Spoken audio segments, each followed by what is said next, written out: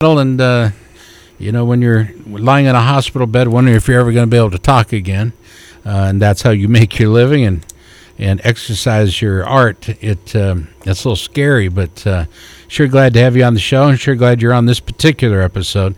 You made your debut at Virginia, scoring a podium at Utah, sitting ninth. 10th. I would like to see a ninth, but I'll be happy with 10th in the Twins Cup points. Solid start for you. Tell us a bit about your racing past and how you came to ride for AP Moto Arts team.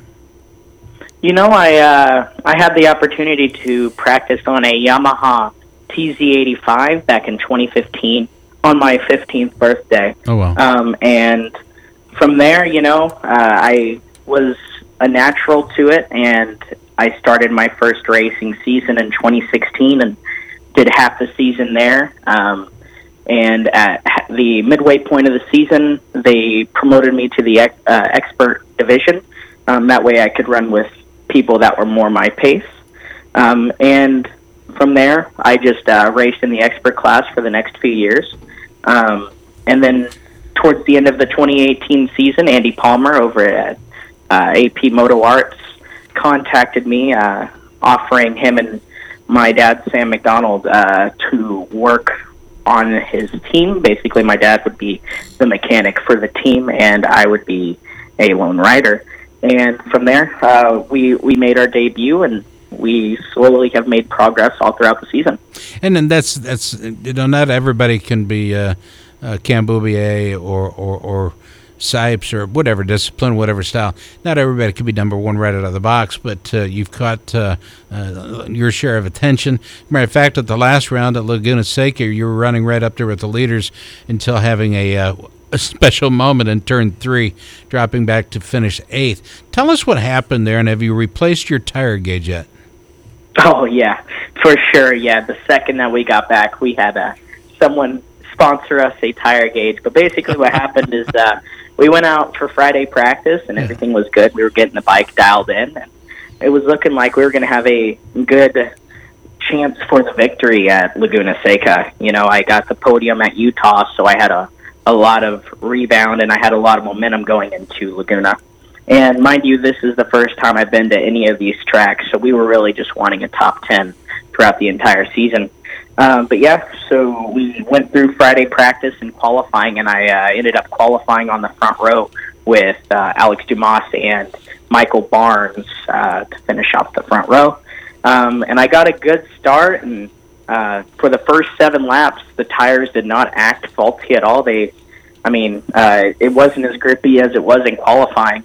But what happened was we had a faulty tire gauge, and I was running about 10 pounds too much in the front and 10 pounds too much in the rear. Wow. And after lap 7, it went to 0, and as you saw in the clips, I went from 100 to 0 in about 2 corners. And from there, I just counted my winnings and finished off with a lonely 8th place, but out of 30, so we still weren't very upset. Did you say lonely or lowly? Lonely. Yeah, Okay. Everyone else kind of took off. Yeah, I think I would agree with the use of either one of those words. Now, you got people offering advice, support in a variety of ways, but there's a former 500cc world champ in your corner. Who is this person, and what kind of help does he offer? Kevin Schwantz has always been a really good family friend of ours, since back in the early 80s. We've known him for a very, very long time, and he doesn't necessarily coach me like you would say a coach. He's more of a mentor, and Right. Of course, anytime a world champion offers you advice, you take it. But I would not classify him as like a day-to-day mentor, like coach. He's just a mentor and a really, really good friend of ours. Well, we love Schwantz. He's been on the show so many times, and every time it's gold, baby. Gold, I say. All right, besides Moto America, you've been doing some racing in the CMRA series. What classes have you been racing? I've been racing on my Yamaha FC07, which is basically legal in any of the twins classes. So the Formula 2 heavyweight twins, I would run my Yamaha R6 in the C Superstock and C Superbike, and alongside B Superbike and B Superstock. So I'd run just miscellaneous classes to try to pick up my speed there. Seat time. Right? I mean, seat time is everything. Mm-hmm. And I'm coming at a disadvantage from overall experience because we did a tally, and I'm still under 30 race weekends total since I've started, because every year I've missed half a season, whether it's a broken bone or blowing up a motor and ending the season. I've only finished about, I think it's 26 race weekends total. So I'm going against people that have been racing 3 to 4 times the amount that I have. It's crazy. And you're competitive. That's the best part.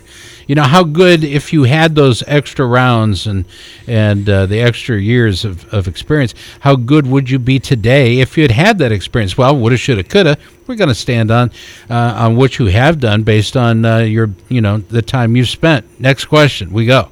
Next Moto America round, Sonoma, followed by Pittsburgh, Jersey, the season finale at Barber. Are these all new tracks for you, or have you competed in one or more of them? I have never been to any of the tracks on the Moto America calendar. All of these, in the first practice, I'm doing my first lap. So it's really just me learning and developing the track. And that's why we think next year, if I do have the possibility to do a whole season, I would love to do a whole season. You know, I really do think I'd be competitive for the championship. But like I said, I haven't made all the rounds this year, and so I'm well off in the points, but I'm still learning the tracks, and we're hoping that next year we can really put on a fight. Your teammate is our buddy Drake, the Drake. Mm-hmm. I think he insists on people calling him the Drake. Drake Beecham. Yes, sir. And he's got a kind of a special buddy that kind of comes down the pits and visits every once in a while, and gives you some Matrix talk. What's it like having a superstar like Keanu Reeves just hanging out?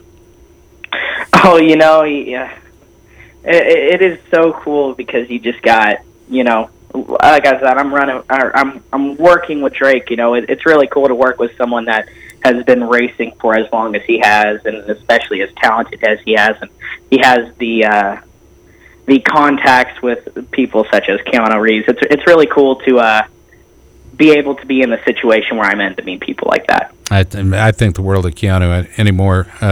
Didn't really know what to think of him early in his career, but the more I know of him now and how generous he is, with helping charitable efforts and cancer, etc., it just makes me think that this is one of the good people God put on earth, and I'm really super, super glad that he's around you guys to be able to offer that type of example. Speaking of Drake, what's he like, dude? I mean, does he raid your snacks? Is he a slob to be around? Does he talk way too much? What's the dirt? No, he's a very, very hard worker. I will say that about him. He really does put in the effort. I love working with him. He's always open to help me out with anything, He's always willing to train me, to go out on the track and show me some lines. He's not one of those partners or teammates that hide stuff from you. No, he's very, very open and honest. It's cool. He sends me Christmas cards. Did you know that? I did not. I get Christmas cards, and I get a calendar from him every year. Drake is a pretty cool cat. Love that guy, but we're also deeply indebted for you to you for coming on the program and helping me on my road back to health. I do appreciate it. Coop, we're going to give you about 32 seconds to recognize your sponsors. Who are they? First, I got to thank AP Moto Arts, of course, for the bike. K&N Air Filters for all the support this season. And then I got LS2 helmets. A-Racer USA for all the electronics. Specialized racing gear for the leathers. And then, of course, Dunlop and Yamaha for supporting the series, Moto America, CMRA. And, of course, my dad. I couldn't do it without my dad. He's an amazing mechanic.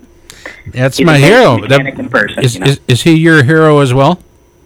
He is, he was racing nationals in the 80s. I don't know if you knew about Sam McDonald. He was the 1982 national champion. Yeah. He raced against a lot of the people that I look up to, along with my dad. Pretty cool. Anybody that's able to rip around a 500 or 250 is respectable in my book. You're respectable in our book, Coop, and I do appreciate you so much. Looking forward to seeing you again, and continue on the way, my young friend, because I got to believe there's a long and glorious season looking you square in the face. We just haven't seen it all yet, and I want to take it one bite at a time and enjoy it like a good meal. How about that?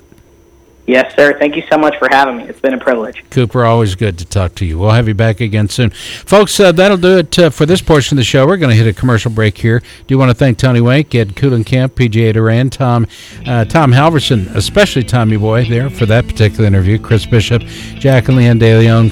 A break coming up as we continue to salute Carlin Dunn. Of course, wasn't that long ago, September 4th, he was on this show, and he died recently at Pikes Peak. More Pit Pass around the corner. Stay tuned. This is Pit Pass Motor Racing Weekly.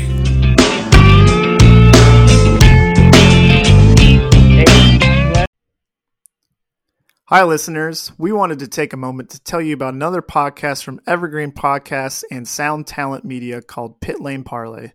Pit Lane Parlay is the go-to podcast for IndyCar and motorsports-related news. Each episode, we discuss things like our favorite drivers, news clips from the last week, and generally giving each other a hard time about predictions we've made in the past and or life stories that have come up recently. We really have a lot of fun with it and really enjoy each other's company, and we hope you can come join us too. Join Pit Lane Parlay by following us on your favorite podcast today.